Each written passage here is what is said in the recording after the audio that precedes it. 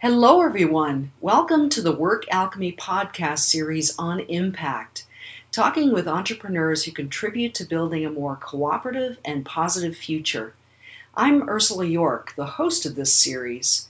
I'm a mentor to business people who want to have a positive effect on the world around them, building strong businesses by creating value for their clients, team members, and the larger world. I am so passionate about sharing with you the stories of entrepreneurs and organizational leaders who have impact. They're inspiring and energizing role models, and I hope you use what you learn here to be inspired about what you can do in your business and beyond. Today's guests in this podcast series on impact are Melanie and Brian Boggs. Brian and Melanie are the owners of Brian Boggs Chairmakers, where heirloom quality indoor and outdoor furniture is handcrafted one piece at a time. I've seen these chairs and I've been on their tour, and they're not only aesthetically beautiful, they're thoughtfully crafted and functional works of art right down to the last detail. Brian's an internationally acclaimed furniture designer who started his woodworking career in 1982. He moved to Asheville, North Carolina in 2008, where he and his wife Melanie established Brian Boggs Chairmakers. They speak of their chairs as trees whose second life will be cherished for generations. Isn't that an amazing legacy? Melanie brings her many years of international consulting expertise to the business and marketing side of Brian Boggs Chairmakers. They make a dynamic team, and I'm honored to call them friends. Welcome, Brian and Melanie. Thank you. Thank you. I'm so glad to have you both here. And let's get right into talking about impact. What is it that drew you to have this business in particular? What is it about this business that you're both passionate about? Well, my part of it started, as you said, in 1982. Melanie joined me after I moved here in Asheville, where we met. I had been wanting to be an artist since the age of 8. And it wasn't until I was 20 years old that I started considering woodworking in any form. And that inspiration came through reading a couple of books that I just happened to stumble upon. One was The Fine Art of Cabinet Making by James Krenov, which opened up the door to thinking about the functional objects around us as potential for expressions of art.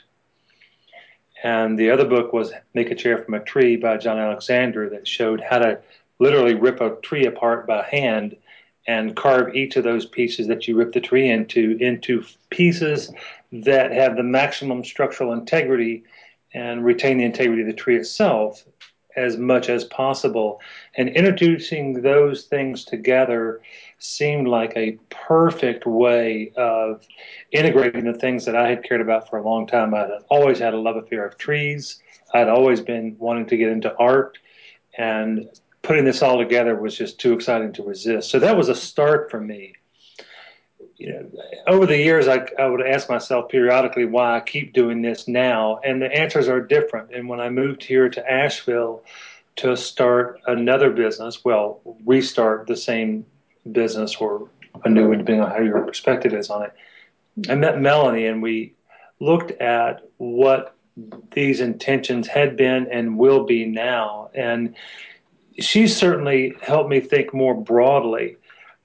And what has drawn me to this new concept of a business is partly Melanie's ideas about creating a culture within a company that allows the best of what we envision to be nourished and developed to its greatest potential.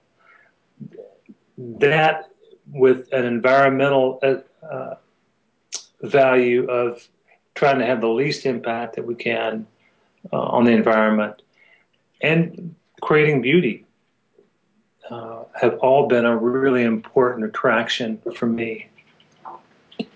That's awesome. And I want to explore each of those aspects that you mentioned. And I know that when you buy trees, you buy actual trees. You don't buy lumber. So you're starting with the essence of the tree in the work that you're doing. There are exceptions to that, but we try as much as possible to get as close to the stump of the plant as we can, because we can impact how the piece is made more richly, more completely, the more of its rendering we're involved with. Great. Yeah. So, Melanie, can you talk a little bit about what is it about this business in particular that has drawn you? I think for me it was recognizing that it was a perfect opportunity for me to shift away from the corporate arena after my 20 plus years as a consultant, and to look at this as an opportunity to build an organization from the ground up, employing the theories and methodologies that I've been using with my clients over the years. And I think I also realized that if I wanted to be with Brian, I had to work with him. That was, I'm like fourth or fifth on the totem pole, but I went into it knowing that, he's got 2 kids, and he's a woodworker, and he's very passionate about every stick of wood in the shop and every design that he's given birth to, and the lineup that he hasn't. So it's if you want to be with Brian, you've got to be involved with his business, and so it was a package deal. And I also, I also felt like I could make a contribution, and his international work draws a parallel with my background, and I really fell in love and saw tremendous merit in the original business model that we started with. It didn't work, and we've had to go back to the old employee boss standard business model, and that's been a shift for me. And how do I identify my role and get reignite my passion around it? But I still feel very, very strongly that I can make a difference in the front of the house with how we deal with our employees and our customers and our vendors, and that's outside of the design and the production that takes place in the back of the shop. Right. So, what is it that's unique or special about how you do that? The dealings that you have with clients and with your team members, because Brian touched on this as well. That's something that you brought to the business. Can you talk a little bit about that? What's unique about Brian Boggs Chairmakers as a company, and how you do that?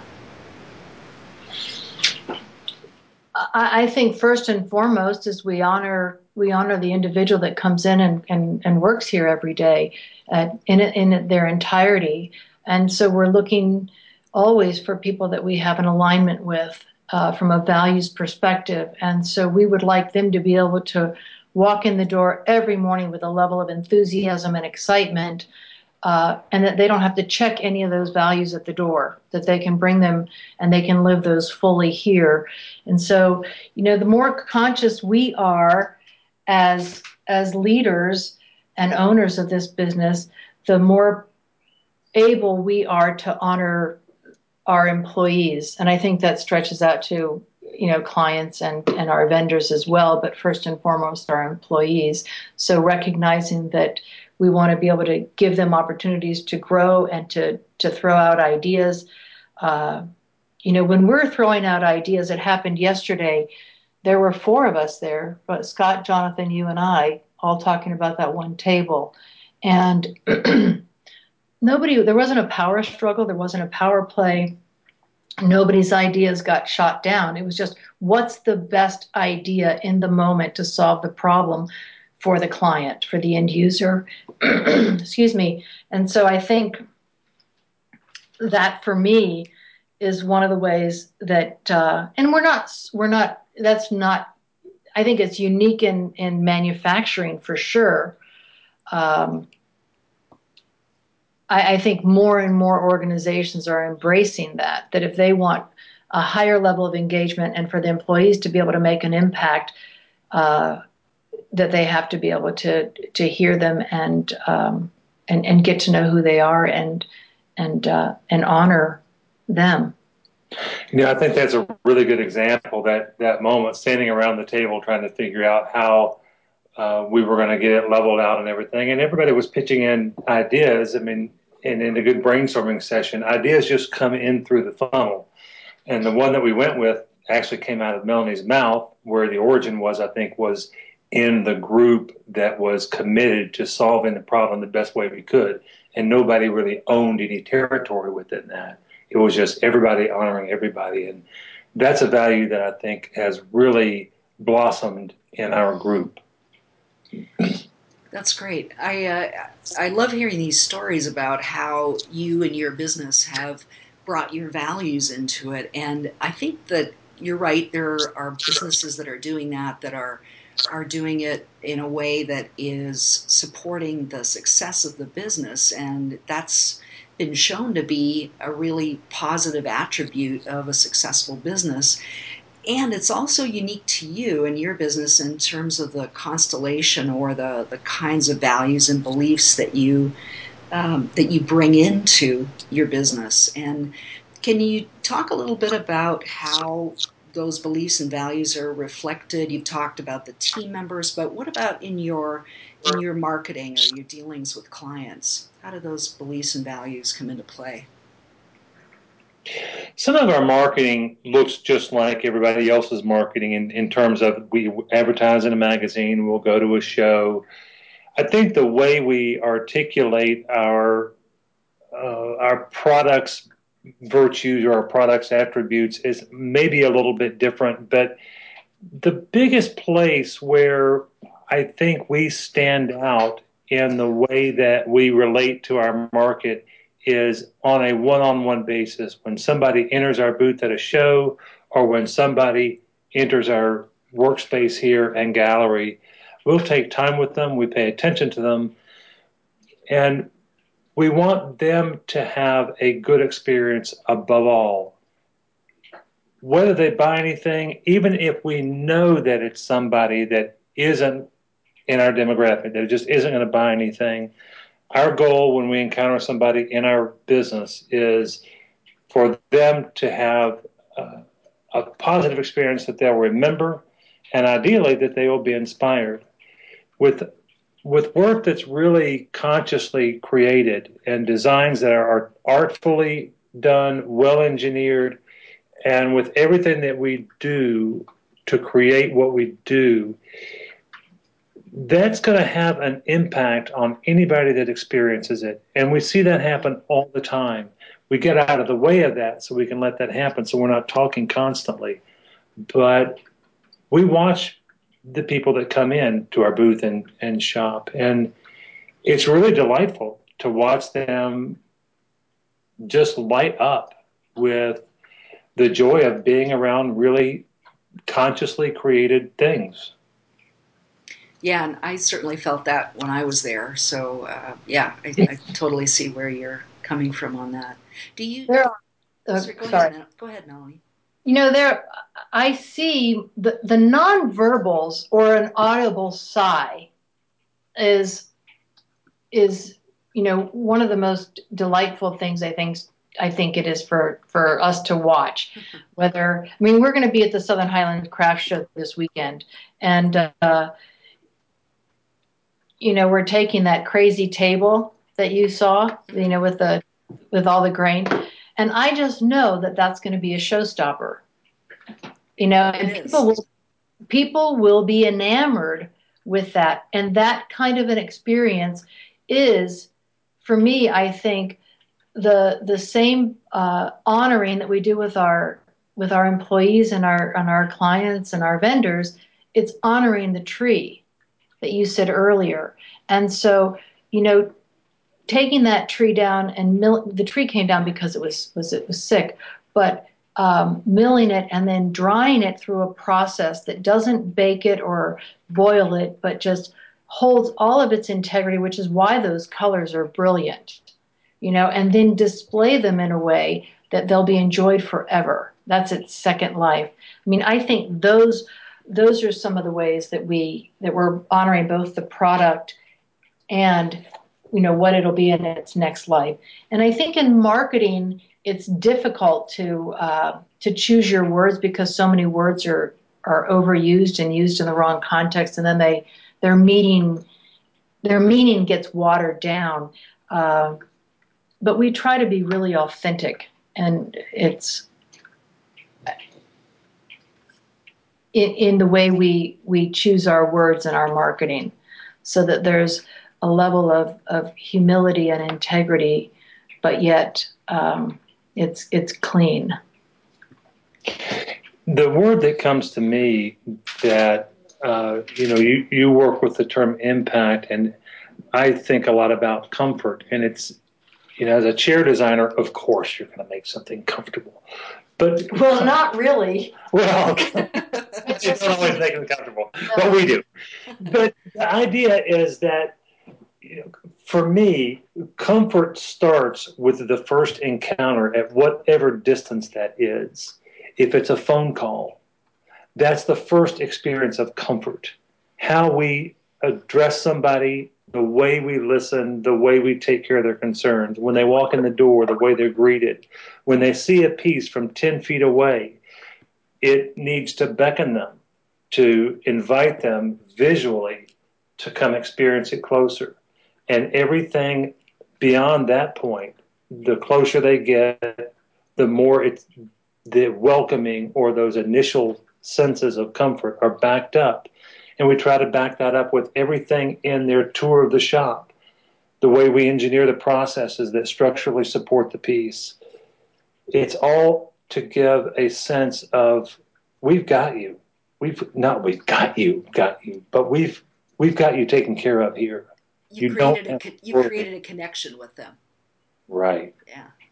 Yeah, and I love the way you're talking about these attributes. They're so integral and aligned. They're integral to your business and how you're doing it, and they're aligned with your personal values. So you talk about comfort, and it's not limited to the chair. It's also part of the client experience. And you talk about authenticity and integrity and honoring not just the materials, but also the people that work with you, and the aspect of humility and beauty. All of those things form a kind of unique environment that you're creating in your business and in your contacts with clients that is really unique to your company, and it has an obvious impact not just on the people that are working with you and being in the environment of those shared values. You said that that's how you do hiring, but also the clients that you have come into that experience with all of that as part of the larger environment, and that is so powerful. And I know you're doing work even in the larger world beyond your team and beyond the client interactions that you have. Tell me a little bit about your sustainable wood initiative in Central America, and how did that start? Why did you decide to pursue that? The idea started back in the early 90s, and I think it was the idea of Curtis Buchanan, a good friend of mine and fellow chairmaker. We were both part of Woodworkers Alliance for Rainforest Protection, a group that is no longer around. But he thought it would be helpful if we could, in a way to address some of the issues that the campesinos in rainforest areas have, which they have no economic benefit from timber resources. The timber resources are generally accessible to those who have logging equipment. So Curtis and I had both been working for years, taking logs, splitting them apart, and making parts by hand. Why not take that technology to rural areas that could really benefit from that economically and be directly involved with the sustainable management of the woods around them? And the first trip led to a second trip, which led to some funding and eventually the creation of Greenwood, which is now has a home in Maine. Scott Landis is the ED of that, and was one of the Scott, Curtis, and I basically got this off the ground, and I'm still involved with that some years later, more from a distance. Curtis and I both have trained artisans there for many years, and they have trained others.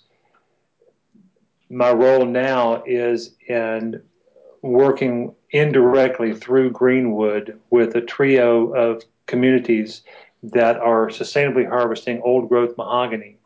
And these trees are 150, 200 years old, and so their peak maturity, they're starting to decline, or just before starting to decline. And these guys are making guitar neck blanks and other guitar parts for Taylor and Collins guitar. And the local market for mahogany is very depressed, or at least offset by a huge influx of illegally harvested material. So you can't practically or profitably harvest sustainably in Honduras and sell in Honduras because the prices that the illegal stuff is bringing suppress the market to the point that you can't fund your sustainable harvest practices. So they need an international market to get away from that, to be able to do this. And guitar parts is the highest priced way of getting mahogany moved out. What they needed was a market for the balance of the material, which is about 50% of a log. And our outdoor line is using a fair bit of that, and we hope that it grows enough to where we're using the entire balance of that material. So it's still very high quality material, but not quite guitar grade. And so it's interesting to go from kind of being an initiator of this project and then a teacher to now being a client of Greenwood, because that seems to be right now one of the biggest needs, is a market for what they're doing. So we're creating that. Another way that we're working on that now is actually supporting the harvesting of a bark there that's a very strong weaving material for seating. They don't have a market for this material. This is bark that's peeled off of a tree that grows almost in an invasive way after they've finished their slash and burn agriculture practices. So it's a weed there. It has no value even as firewood because the wood is just like styrofoam almost. But the bark is a great material and has an economic value if they can find a market for it. Mm-hmm. That's great. I mean, you're really coming at it from multiple perspectives, not just using material and having it be sustainable. It's also about creating a market for all the different aspects of the wood. So that's fantastic. Yeah. Well, it's clear that it's really important to you both to have a positive impact with your business. And can you share with me a little bit and share with everyone how did that desire to have impact, to be an agent of positive change, how did that evolve?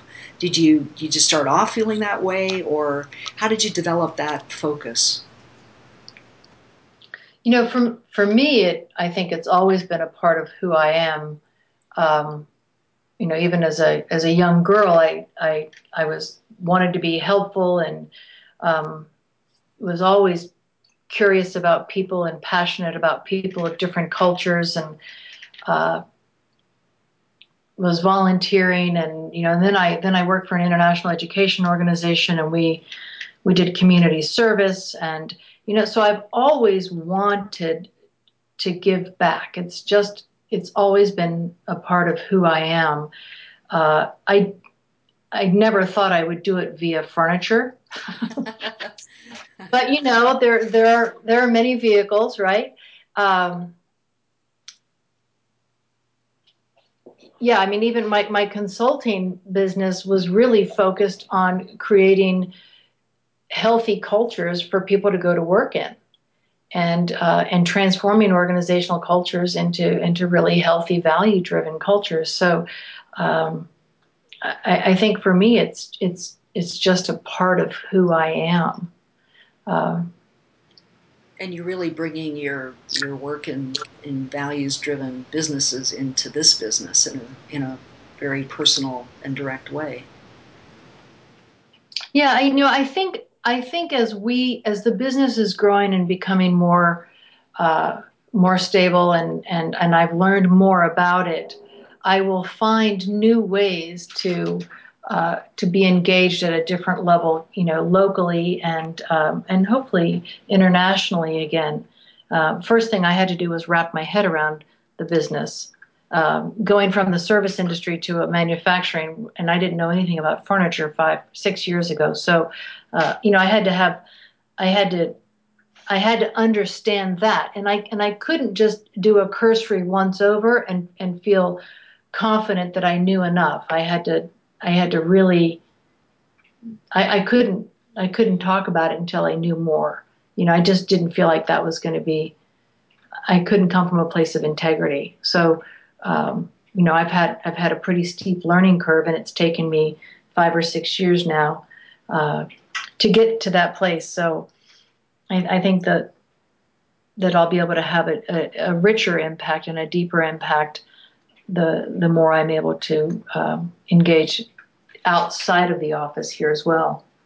Yeah, and you make a really good point about how this is an evolving thing. It's not necessarily something that looks exactly the way you thought it would look at the beginning. It's through the learning that you have, through the experiences you have, that the way that you can have greater impact can evolve and change and move into different arenas depending on circumstances. Absolutely. Yeah. Brian, it seems like go ahead. We've been bouncing around in this together for 7-8 years now, Melanie and I, and it's at times it feels like we are just bouncing around and trying to find out where the walls are and where the doors are to make our vision work. And some of the doors just don't have handles on them yet. It's a great analogy. That's great. So to kind of bring this to the audience, what are some insights or advice that you would share with other business owners who are asking themselves, how can I positively affect my own environment, my own business, and the larger world? How can I have impact? Can you both speak to that a little bit? Go ahead, Melanie. Go ahead. You can speak. No, go ahead. I think I don't think our profession or industry offers any opportunities that are greater than any other path that someone would choose. I think if you're conscious, if you're paying attention, and you really do want to positively impact your environment and the people around you, you show up and start going to work and looking for that. The answers are there within your own experience. There isn't, I don't think there's a rule book other than to pay attention and look for the opportunity because it's looking for you anyway. Mm-hmm. And it's, there will almost inevitably be some painful experiences along the way until you find out where those opportunities are. But it seems like to me, it's like design work, and it's easy for me to relate to design work because that's where most of my energy goes. But the more I design work and the more ideas I come up with for solving problems, the more fluidly I get answers for solutions or new ideas for designs. It's almost like by exercising that aspect of what I do, the pipeline through which new stuff comes to me just gets bigger.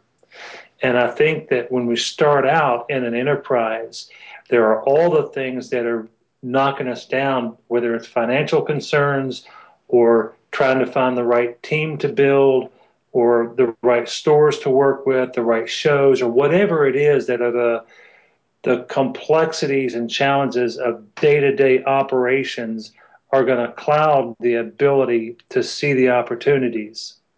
And then the fears that come in, oh my gosh, what's going on now? Why aren't we able to do this? Get in the way of being able to see those opportunities and recognizing when those fears are getting in the way and when you need to just step back and get into the big picture thinking. It's certainly been key for us to not get lost in the workings of it, but be able to stay on top of the workings of it and hold the picture. And that's where Melanie's been just great at kind of holding the big picture while we pay the bills. That's great. Thank you. Melanie? You know, I think, and I have to do this, you know, sometimes, some weeks it feels like on a daily basis, but to not lose sight of the motivation or the drive. You know, if you're only doing something for the money, you're never going to make it through the bumpy road. And I think it's, if the drive or the motivation is really pure, you'll be able to stand the test of time. Yeah, I wholeheartedly agree. I think that passion for your work, that engagement with it, is what pulls you through difficult periods, and it's what makes the business ultimately successful, because it adds this almost ineffable, unknowable element to it that engages people on a level that they wouldn't be engaged if you weren't yourselves so engaged with it. Mm-hmm. You know, and it's about not being afraid to be real. And that's, you know, we all make mistakes, and we all have good days and we have bad days, and I think that's part of being able to show that, and then that gives way for others under this roof to have bad days, or, you know, to make mistakes and not feel like they've just been, that their job is at, you know, in danger.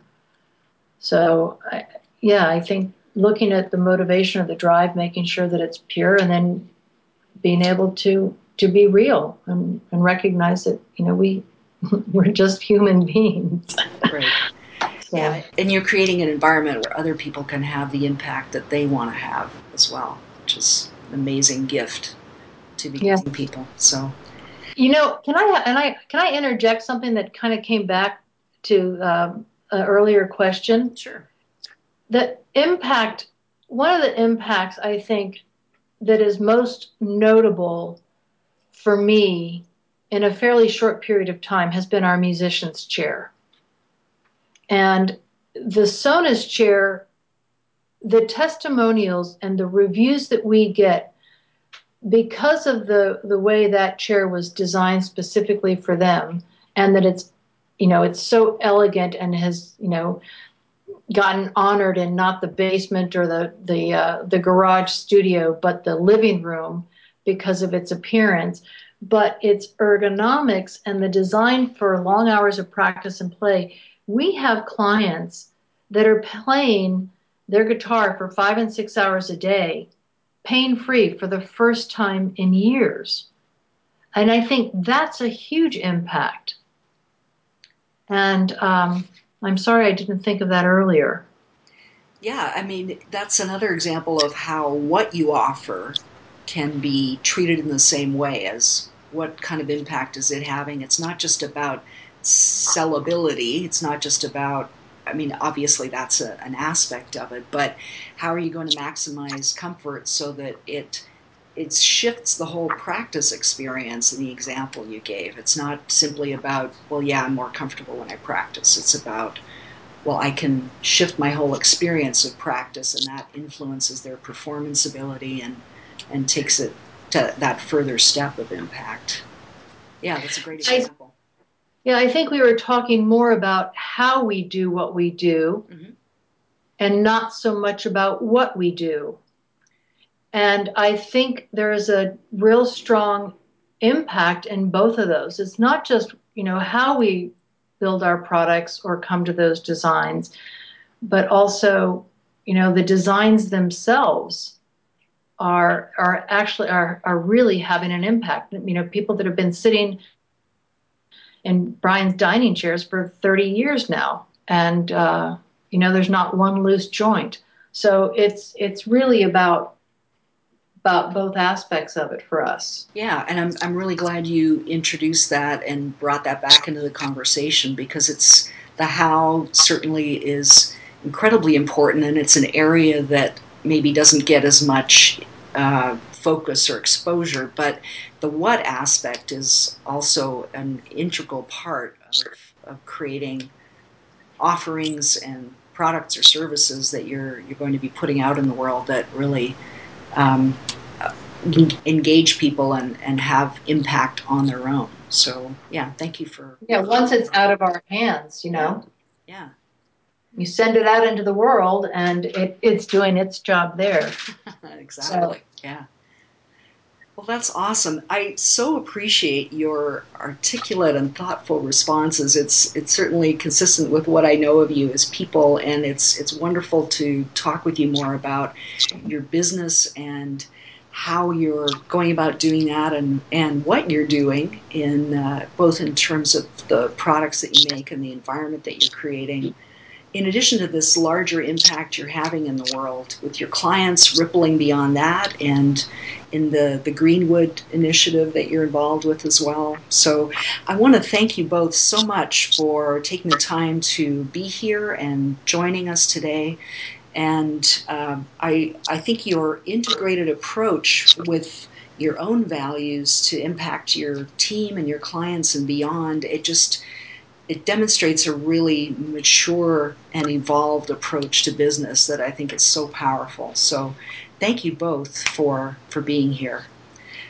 Thank you. It's been a pleasure talking with you, and certainly interesting to have these thoughts pulled back out, because I've been at the bench all day and just trying to get a chair made. Points. Yeah, it's valuable to step back and really look at some of the guiding forces in your business. So I'm glad we had an opportunity to do that. So I wanted to share with everyone how to connect with Melanie and Brian Boggs, and you can reach them by calling their workshop at 828-398-9701 if you want a free guided tour of the shop and gallery, or you can also connect with them through their website, which is brianboggschairmakers.com, BrianBoggs chairmakers.com. So thank you to everyone for listening and for being here. And until next time, keep that positive flow of energy going in your business so you can have your own impact.